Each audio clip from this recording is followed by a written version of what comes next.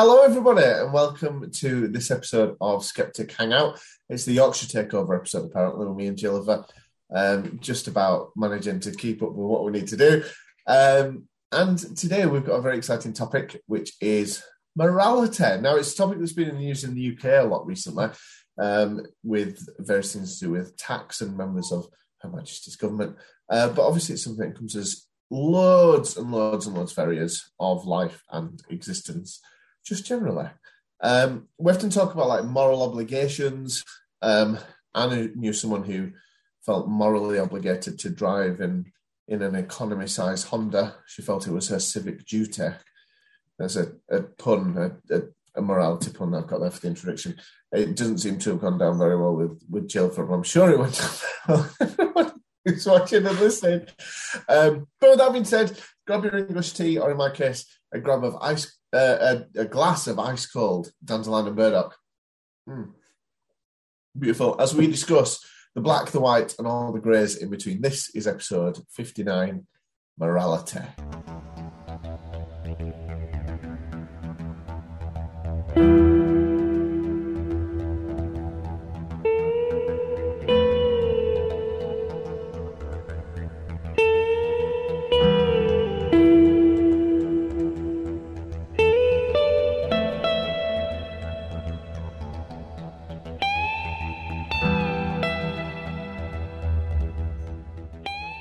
So, Jennifer, let's get cracking. Yeah, I first of all, I want to say welcome back, Mr. Gill. Yeah, what the devil have you been doing? I'm sure that some of our watchers, listeners have noticed that you've been absent for a wee while. Where have you been and what have you been doing? Just boring life stuff, but I'm very happy to be back. I've got lots of smiles for today's episode. I've been saving up my smiles for today's episode, so we're ready to go. What have you? So morality. Morality, indeed. Are ethics and morality the same thing? Would you class them as the same thing? Etymologically speaking, yes. So the history of the words, morality was the Roman version of the Greek idea of ethikos, or ethics and things. So they're etymologically, at least, very closely linked. Moral or ethical, and those words are used really interchangeably, can't they? I guess there must be differences between the two. I'm not sure. Do you happen to have a very solid idea of the difference between those two things? I would tend to use them, and I think most ethicists would tend to use them interchangeably. Yeah. There is a difference in some quarters where you have a look, and I mean, to me it's negligible, but some people, it's not universal, but some people would have you say that morality is something that is given to you outside of yourself, whereas ethics is a personal code that you abide by. It's interesting because, like, you can think of, say, people who are undertaking research might have to have their research passed by an ethics panel, but the word morality in that case doesn't seem to fit somehow. But I don't know if that's just because we're used to the word ethics in that place as opposed to the word morality, or if that highlights a difference between those two things. I'm not sure. Yeah, I use them interchangeably, and I think... and I am quite a pedantic person, as we know, but I think you have to be quite pedantic if you want to kind of try and distinguish between the two. I don't think there's many conversations where distinguishing between the two is necessarily appropriate or necessary. Well, I think this is a really good point to highlight. Anyone who happens to be listening is screaming at their device. Of course, there's a massive difference between these two things. Why on earth have these two idiots not realised to jump onto our Facebook discussion group and let us know exactly where we're wrong in this area, because I would like my knowledge and life improved by knowing the difference between those two things, if there happens to be a significant one that we're both missing. Yeah, ethics or morality, whichever way we want to go with it.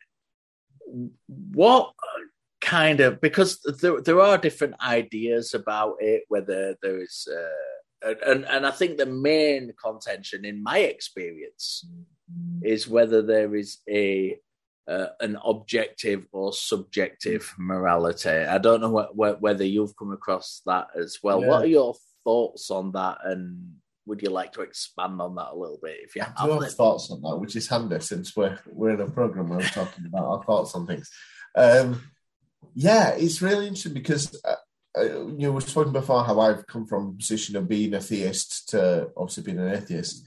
And so I came from a place in life where I kind of considered the ideas about good things and bad things to do, good ways and bad ways to be, coming from an authority, that being God, written down in the Bible and church doctrine and all of that lot. Whereas now, a lot of that just seems silly to me and arbitrary.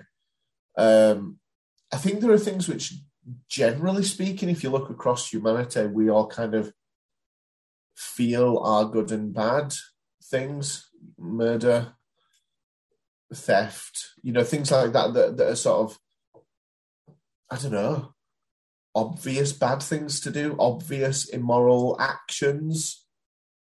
But then there are those grey areas where actually murdering someone might be for a greater good. I don't want to sound like a Nazi when I say great, but where the outcome of it is better than not having done it, or it's theft because otherwise your children are starving to death, which is obviously worse than a bit of food being stolen, for example. And I think you can almost justify anything, can't you, with a real reason. But then, I don't know. What's the point I'm making? I'm really looking at this, just saying things not coming to a point. Because you asked, didn't you, about subjective and objective morality? So, is morality, all the things we decide about what's good and bad, is all of that just based on our own opinions and our own ideas? Is it all up for debate, or is some of it concrete and hard? And I kind of generally come down on the side of none of it is concrete, and all of it has to do with us deciding, even like if it's a decision between just me and you personally, like we have to decide that and come to that agreement together, whether it's us as a country in the UK or as a continent or as a people across the world. It's about discussion and understanding and negotiation, and I think I think life's a lot easier when you get to just say, oh well, God says this, or this holy book that I've read says this, so therefore it's good, therefore it's bad. It gets people to where they don't have to think about the implications of any moral decisions, because it just is or it isn't. Just an example of that, like homosexuality is an easy one to jump on, where people just can use a holy text or a doctrine or a teaching or what have you to say, well, homosexuality is immoral, without actually thinking about, well, what does that mean? Like, what does that actually mean? Because homosexuality can mean, and obviously this is just one example of many, many, many examples I could jump to, but like someone loving someone, or someone fancying someone, or someone having sex with someone, or whatever. Like, some of those aren't even questions of morality, depending on your sort of viewpoint. There's this idea of amorality, where things are just not even in the realm of whether they're good, bad, moral, immoral, where it's just sort of the wrong question to be asking in the first place. Whereas people just take that from authority, don't they? As in, like, this Bible says this, or this holy book says that, my religious leader said this, and so therefore I know this is wrong. But they don't have to involve themselves in that thought process of moral, immoral, whatever. What does this mean? If I was that person and I put myself in their shoes, what would I be? What my viewpoint on that be, etc., etc. I've spoken a lot. I'll let you jump in on all the things I've said that are wrong. Yeah, you've said quite a lot, and I'd like to quick. Well, like I said quite a lot. I had things to say that I was pleased. I didn't want to interrupt you though, because you're on a really good train. I think going back to the first thing you said, I think your confusion is the perfect kind of example of the fact that morality isn't just a black and white thing. And to me, that's what objective morality is. Yeah. Objective morality is this thing is wrong or this thing is right. And that's not how morality works. It's not how ethics works. You can't talk about morality without taking into consideration the consequences. Yeah. You can't take about the action in isolation of the consequences. And I think to do so is naive. Yeah. And I think in a lot of the conversations I've had along morality tend to be these with religious people who have this kind of naive framework of it being good or bad, or there's a set of religious people who tend to push forward a very loose concept that it does include consequences, but they don't have a definition really for what objective morality is. They like to say, yes, we believe in objective morality because they think that's what should be done. But they don't have a definition of objective morality.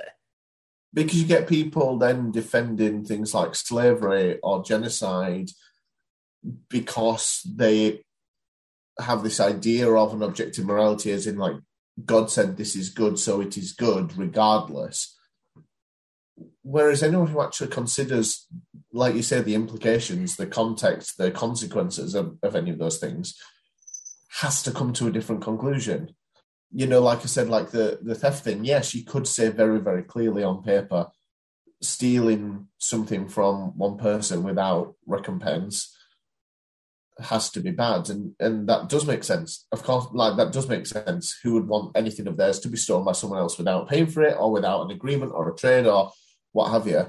But yeah, it's that black and whiteness which is difficult. And I think as well, one thing which complicates things is laws in various countries. So like, you know, theft is illegal in the UK, regardless of any really worthwhile, significant moral reasons for the theft. Like, law has to be black and white. And yeah, there can be some sort of judgments and grey areas considered in like a court by a judge or by a jury or what have you. But at the end of the day, laws have to be black and white. And I think that kind of, I can't remember the word I'm looking for, but it can like change people's views on certain things because, say, for example, seatbelts was a thing where in the 1970s in the UK, suddenly seatbelts became a legal obligation. This might not sound like what I'm talking about, but hopefully I'll come back around to it.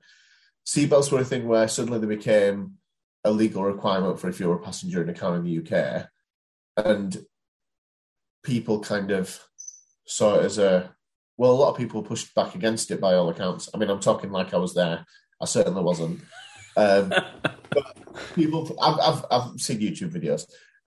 People push back against it because they were very much used to acting in a certain way, but then the law changed their attitudes towards it to the point where nowadays it feels like a moral obligation to wear my seatbelt because I'm protecting myself, I'm protecting other road users, I'm protecting other passengers within the car, and that suddenly becomes this big thing.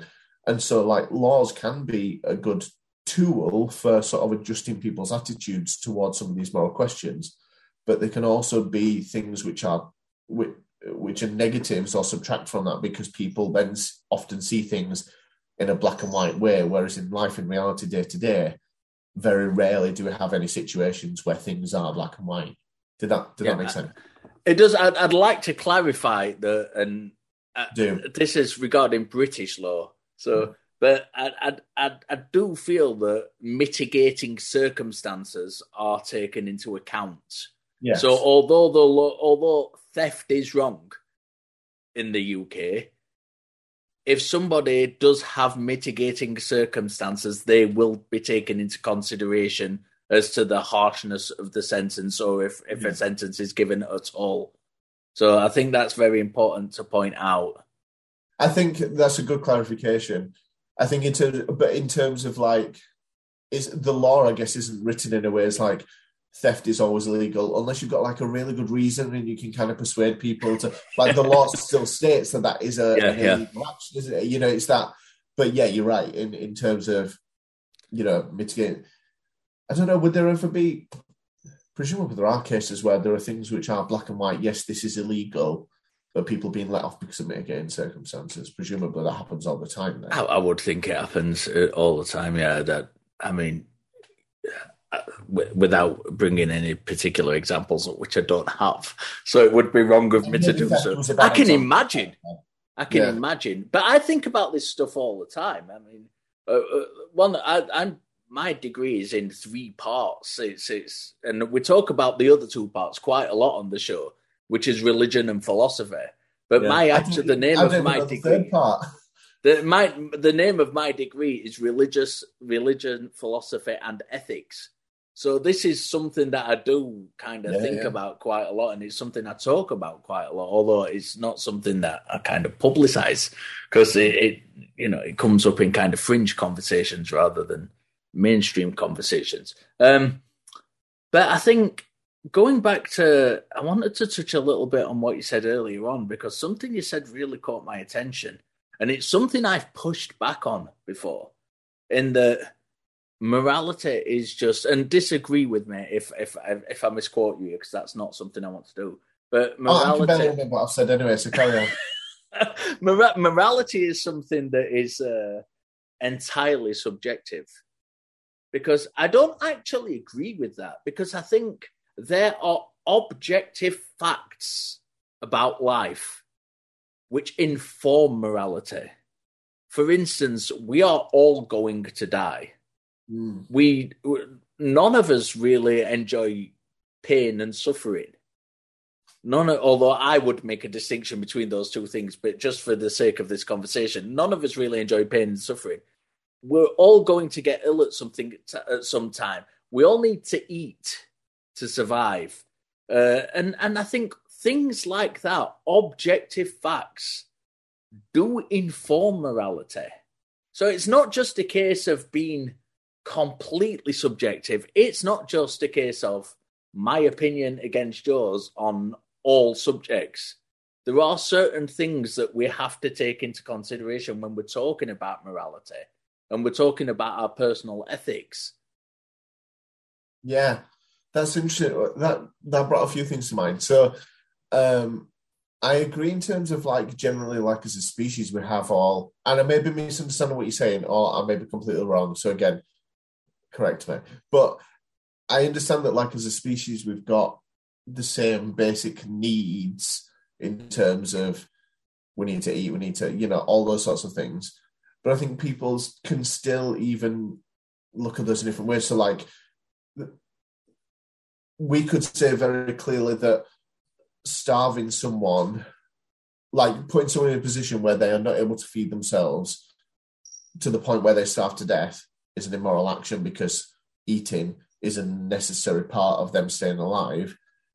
But the Nazis did that to Jews during the Holocaust and other groups during the Holocaust, but they thought that was a moral decision because they viewed them as subhuman. And, there's that whole thing of, like, because they were less worthy than they were of those basic needs. And so in their eyes, I imagine that was a moral action, whereas we will view that as an immoral action. I'm not trying. Is this me defending Nazis? Is that what I'm doing? Am I defending Nazis now? I was laughing to myself actually when you said that, because why is it on every conversation about morality that the fucking Nazis come into it? No, but you can see them as monsters really quite easily because their morality doesn't align with ours. And so when I'm saying, like, is everything subjective or are there objective things? To us, it seems obvious that some of those things that you listed are objective things, but those were not, like, those must be subjective because there are people like the Nazis, as a really obvious example that most people know of, where, those things don't match up. But these aren't objective moralities. These aren't objective moral actions. These are objective facts about life that inform morality. But inform than a subjective. people like the Nazis, for example, have taken a subjective view of those objective facts. Yeah. The facts haven't changed. True. People still die. People still suffer. They are objective facts. But the Nazis have taken a subjective view of it in this circumstance because of my subjective opinion. It is okay to override this because of my subjective view. So the fact is still objective. The fact still remains the same. But the opinion is a subjective one. Yeah. No, that does make sense. I think your question about why do we always go to Nazis, I think it is one of those, though, where we all kind of know about Nazis, don't we? Like, we all get taught it at school. And also, I think, like, a lot of these questions to do with morality are quite subtle, and there was not much subtle about the Nazis, so, like, it's a really easy one to jump on. Holocaust is not subtle. I do want to clarify for anyone who was listening that I'm not trying to defend Nazis as in any way moral, but it didn't. I think my point still stands in terms of those sorts of norms and ideas that we have about things which are reasonable, expected, even like basic minimum sort of requirements for any sort of moral decision, just did not match up with the same ideas that Nazis had, or at least people like Hitler and those top Nazis had about gay people, Jews, Roman gypsies, etc., etc., etc. That was interesting. Going back to gay people, as you've just raised it again, and you raised it earlier, because that was one of the points I wanted to raise up earlier when you talked about that. It's interesting to me that I don't remember exactly what you said earlier. So if I think in a I jog your memory, please jump in. I think my point was, and again, if memory serves, people can rewind, something along the lines of people get told that homosexuality is immoral, but is it necessarily a question of morality, or is something like homosexuality amoral, as in it's not even the right question to be asking? I think that's not. Yeah, and that's what I wanted to touch on. The idea that it could be a spectrum of things.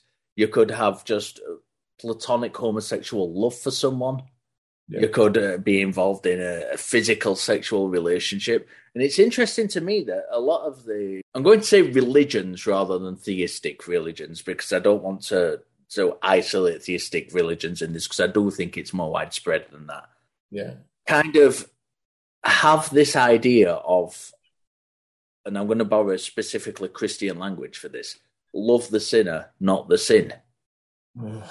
So the idea is that you're not wrong because you are a homosexual. It is the acts you partake in which make you wrong, which is hideous. But let's make this very, very hideous. But it's an idea within religion, and it's widespread within religion. Whether it's Islam or Buddhism or Hinduism or Christianity or Judaism, the idea that the person, it's the act which is the aberration. It's not the person having those feelings. If you don't act on them, then you are okay. And I talked about this recently in an episode of the Non-Profits I did with our good friend Josh Entner from the Bloody Good Film podcast. And we were talking about Mormonism. And I actually have a friend who's gay, who's a Mormon. And they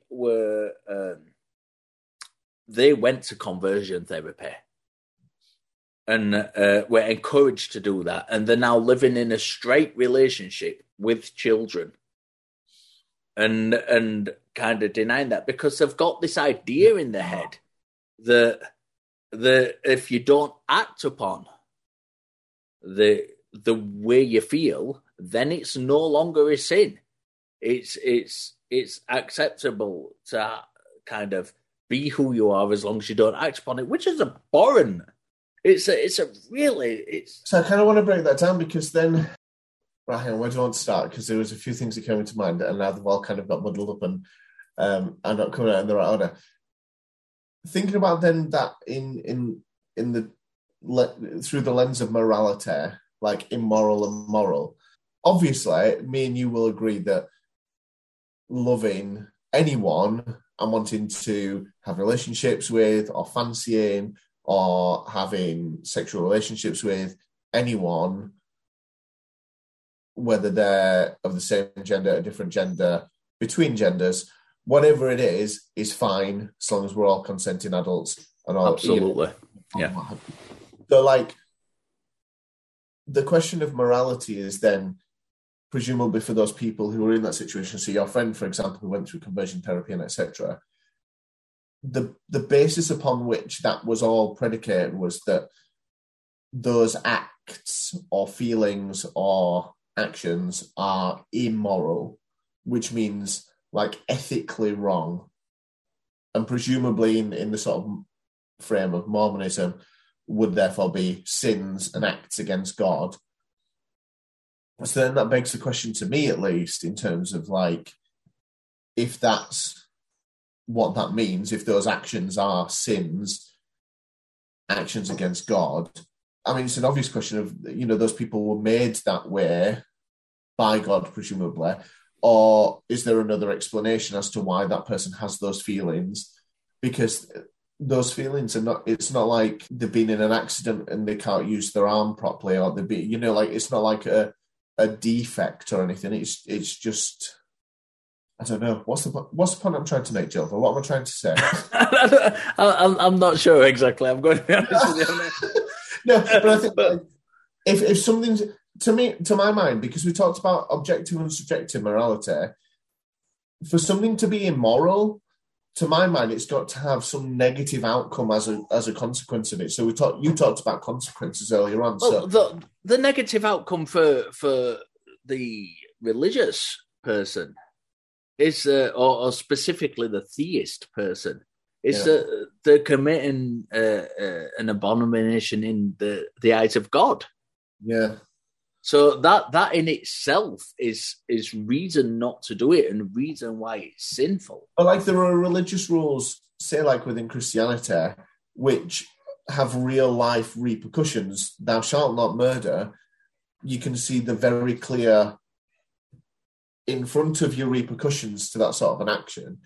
Whereas there are certain things where it's, not to eat pork, or whether it's not to, you've got to dress in a certain way or what have you, where there doesn't seem to be any sort of real world, I mean, I may be simplifying this, but no real world sort of consequences in terms of like the outcomes of that as a moral decision.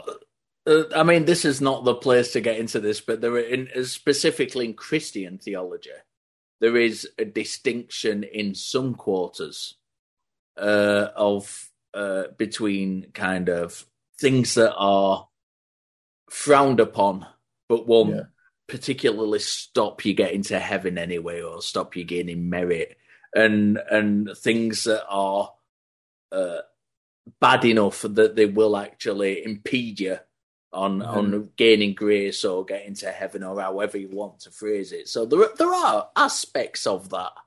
Yes, I guess actually then for those people who believe in the sort of, and I don't think it's clear anywhere about the rules and procedures of the whole afterlife thing. But yeah, I guess therefore, if you're doing actions against God, the sort of quote unquote real life consequences of that would be afterlife related, as opposed to real life related now. So you'd have concrete stuff in front of you now, but it will have consequences later on down the line when you in the hereafter. Yeah. as old books like to refer to it as. Yes, I mean, I guess that makes sense. I've come to some sort of understanding of that, perhaps, in terms of, going back to like homosexuality as the sort of jumping on point that we had here. Like, me loving a woman versus me loving a man, aside from societal things or other people's prejudices or what have you, that doesn't make a concrete difference on and it's not like it destroys somebody, or murder is a very easy one to talk about, good and bad, and that usually doesn't tend to be a good thing. Whereas loving one person versus another person doesn't seem to have those real life repercussions. Yes, if you're a religious person, you may be talking about eternal repercussions, but obviously us from a skeptical perspective don't necessarily see the basis for that conclusion. Yeah, that's not something that I'd particularly take into account myself on a personal level, no. Yeah, but then obviously there's that whole thing then of people who have those ideas then trying to push those on a bigger societal level, to the point where even people who aren't necessarily, and again, Christianity is an easy one for us to use in reference, but like where people kind of assume that homosexuality, because historically most people have been Christians in the UK, for example, where homosexuality is still going through a process of acceptance. And yes, it's becoming more and more accepted by people in society, but like that's still not a fully accepted thing by a lot of people in the in the UK specifically, more so elsewhere in the world. But again, that's the whole basis on that, is the fact that it's a moral decision that people have, a moral sort of judgment that people have based on a consequence which is not tangible, or I don't want to say reasonable. Because people think it's reasonable. That's unfair. It's not a tangible, like real life, here and now consequence that you can see.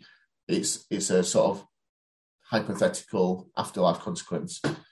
And that doesn't seem to me to be a reasonable way to make conclusions about moral decisions. No, and I would agree with you there, that I don't think hypothetical, although there's, when we talk about morals and especially consequences of morals, we do use a lot of hypothetical situations. So I'm not saying hypotheticals are bad overall, but the kind of the assumption that there is an external realm where this will matter, I don't think is something that necessarily needs taken into consideration. I do want to touch, we've got about 10 minutes left, I think. I do want to touch on a couple of things, and I forgot what the first one is, which is it's typical of me. So I'll jump straight into the second one, and if I remember the first one, I'll circle back, and if not, I'll put it in the discussion group when it does come back to me. You mentioned at the top of the show the kind of difference between moral obligations and the opposite of moral obligations, which escapes me at the minute. But so, a moral obligation, of course, is something that you are obligated to do because it is morally right to do. And I think the most obvious example I can think of is veganism, where this comes into conversation. And we've done a show on veganism in the past, so if you want to go and view that, and view that. Feel free to pause this video, watch our entire back catalogue and see the veganism one, and then you can continue this episode now. Yeah.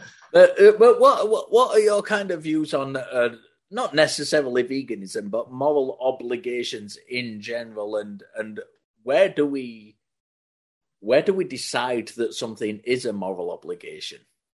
Yeah, it's interesting, isn't it? Because I guess that whole idea of an obligation, because you could say, I'll come back to the veganism thing, but like, if I was walking down the street and I saw a child bleeding on the floor, or just on the pavement, unsupervised, I would feel like I had a moral obligation to call an ambulance, help the child as much as I could. Whereas I have no, that's a moral obligation that I would feel in that instance because of my specific set of moral ideas and sort of the whole framework of how I judge things to be good and bad. And I think most people would agree that that's something that's really clear cut. Yes, you would have a moral obligation in that case to help that child on the street. Am I right in thinking there may also be a legal obligation to help someone like that? Like, can you? I don't know. I would suspect so, but that's completely yeah. I think something like veganism though is something where that moral. We were talking about real life consequences to moral decisions. where the consequence of it is a lot further away from home. It's not the child laid on the floor in front of me on the pavement who needs medical support now or they will die. It's an animal 300 miles away that I've not really thought about, or it's I don't know, yeah, on paper I think it's really easy to make the moral case for veganism, and I highly sympathise with a lot of those ideas. I'm not a vegan, I'm not a vegetarian, but I could understand very, very clearly a lot of the moral arguments for veganism. It makes a lot of sense, but I think it's one of those things because we're more, distanced from the consequences of it, because it is animals hundreds of miles away, or it's abattoirs that we never see, and it's we never see the anguish of a dairy cow who is forcibly impregnated and her calves forcibly removed, or the incineration of baby chicks because they happen to be male and so therefore won't lay eggs. Whatever it is, all of those things. Again, all of those things on paper sound like, well, of course we have a moral obligation to not murder half of the babies that chickens have due to the fact that they're not profit-making machines like the female ones are. But I don't have those in my house, and I don't see them when I walk down the street. And so it's much easier to be blind to those consequences. And so therefore, it feels like an easier thing to dodge that obligation morally, if that makes sense. So let's skip veganism for a second then and go back to the baby dying in the street, because as I said, moral obligation is that you are kind of obligated to do something about it. What about, because thought experiments are very important in these kinds of conversations, what about if you're jumping in to save that child meant you pushing 2 or 3 other children in the way of a bus to get to it? We've got the trolley incident. Yeah, exactly. And this is why these things are so important. How about, where does the obligation lie in that? Can it be truly said to be an obligation if it's going to cause damage to or death to other children? There's some brilliant Doctor Who episodes where this is the whole dilemma of the episode.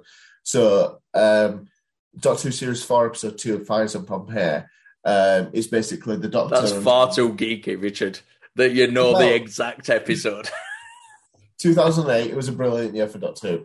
Anyway, so they go to Pompeii, and the option is basically either these aliens take over and destroy the entire planet, or they blow up the volcano, which then kills everybody in Pompeii. So it's that sort of thing, like, we either actively choose to kill all these people here now, all these families, the children, all their animals, everyone here dies, or we passively let the whole world then become consumed by this alien creature, whatever.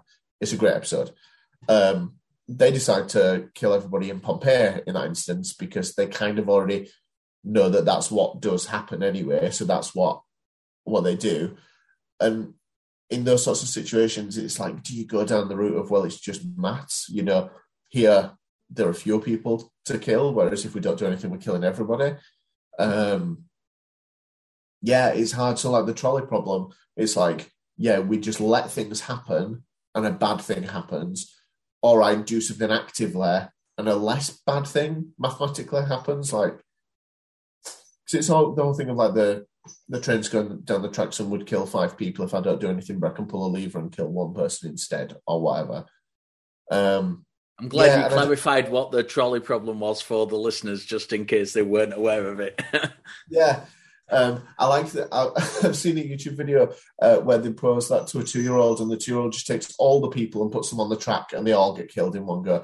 And I think that it's a very good way of solving that problem. But I don't know if I ever have an answer to those sorts of problems, because my brain struggles. I think that's the point of those sort of problems, that it's not easy to have an answer if there is one at all.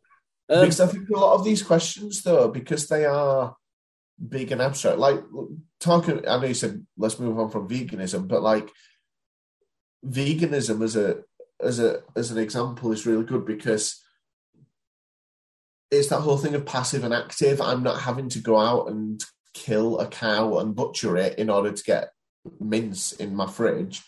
I'm not having to go out and I'm not having to do that action, and so therefore all of it is a lot more abstract. And so I think a lot of times where there are those difficult moral decisions, that level of activeness in the outcome or passiveness, I think has a lot to play there. I can understand people in the trolley problem letting the train go and kill those 5 people because it was nothing to do with them, and I wasn't the person driving the train. I didn't cause the problem on the train track that meant it didn't have the brakes. I was just getting on with my life and it wasn't anything to do with me. Whereas if that one person dies, I did that. And I know that's the crux of the whole problem, so I'm just explaining the problem. But I think that applies with a lot of other things as well, doesn't it? So veganism, because I'm not having to decide whether or not to kill that cow, it's happening in the background. I'm kind of not, the meat's already there in the supermarket. I can just pick it up. And I think that's the sort of difficulty with those sorts of things, where I can very clearly say, I understand the moral arguments for veganism, but I don't feel that moral obligation to do them at the moment in my life because I'm so far removed from the consequences of it. Yeah, we are coming up to the end of the show. I just want to. I've remembered my earlier points. I'm going to bring that up in a minute. Just very quickly before we go on to that, you've got young children, as I have. What are they aware of where the food comes from animals? Is that something you've brought up with them? Is that something you've talked about? Yeah, I mean, because we kind of live semi-rurally where we are, so there's lots of animals around and stuff. And I'm a primary school teacher as well, so I always talk about things like this very bluntly about, when we've just been down to the school hall for dinner and we've all had a chicken dinner, that was a chicken that has been killed. Its muscles have been cut off it. We've chopped it up, cooked it, and that's what you've eaten. And when you put it in that sort of, I think because people need to know, don't they? Like, it's hard as well because that whole conversation is like, well, am I forcing my children to make unethical decisions to do with what they're eating because I'm kind of forcing my lifestyle on them because the default is me? Because I've said I understand that a lot of the things I'm talking about are unethical, and so I'm forcing those decisions that I'm making on my children, and if they don't know about the sort of moral implications behind them, how fair is that, or how unfair? Yeah, so I mean, my children do know where food comes from as much as I can, but then like I've never shown them a video of pigs being slaughtered, or so yes, but to a point, I guess. I only ask because I mean my wife grew up on a farm, and currently, as we speak, my wife and my 2 children, who are 6 and 9 years old, are up on that farm. And it's lambing season. They're helping birth lambs. They go out and do the chickens. There's coos up there. There's pigs, and they're fully aware that the pigs and they absolutely love the pigs. They love going out and playing with the pigs, but they're fully aware that those pigs are going to end up as bacon on their plate. Yeah. So, and I don't think it's something that is widely discussed. Especially in a big city where I'm from, where that thing is openly discussed. But that's for another time, I think. Just briefly, before we go, the thing I was going to mention earlier, and this is really interesting, and it's something we could expand on. But I don't think, and I've had lots of these conversations about objective and subjective morality with Christians. I do not think scripturally or theologically there is any problem with subjective morality in Christianity. I think that's actually more plausible than objective morality. But that is a conversation for another time, just dropping that tidbit in there.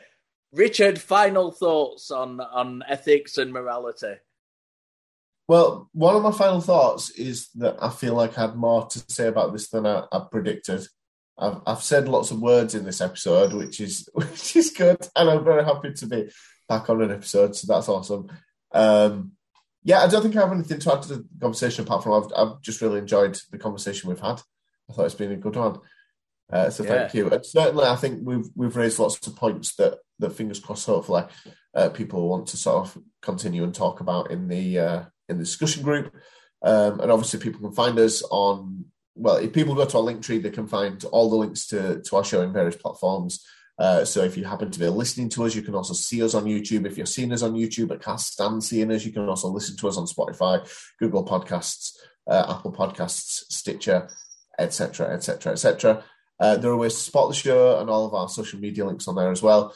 So yes, until next time, this has been me, Richard, and you, Gilliver. I don't know how this works with two people because it's been ages since I've done a two-person show. But until next time, you say something, Gilliver? Keep questioning, interrogate your beliefs. And stay skeptical. We will see you next time. Hurrah.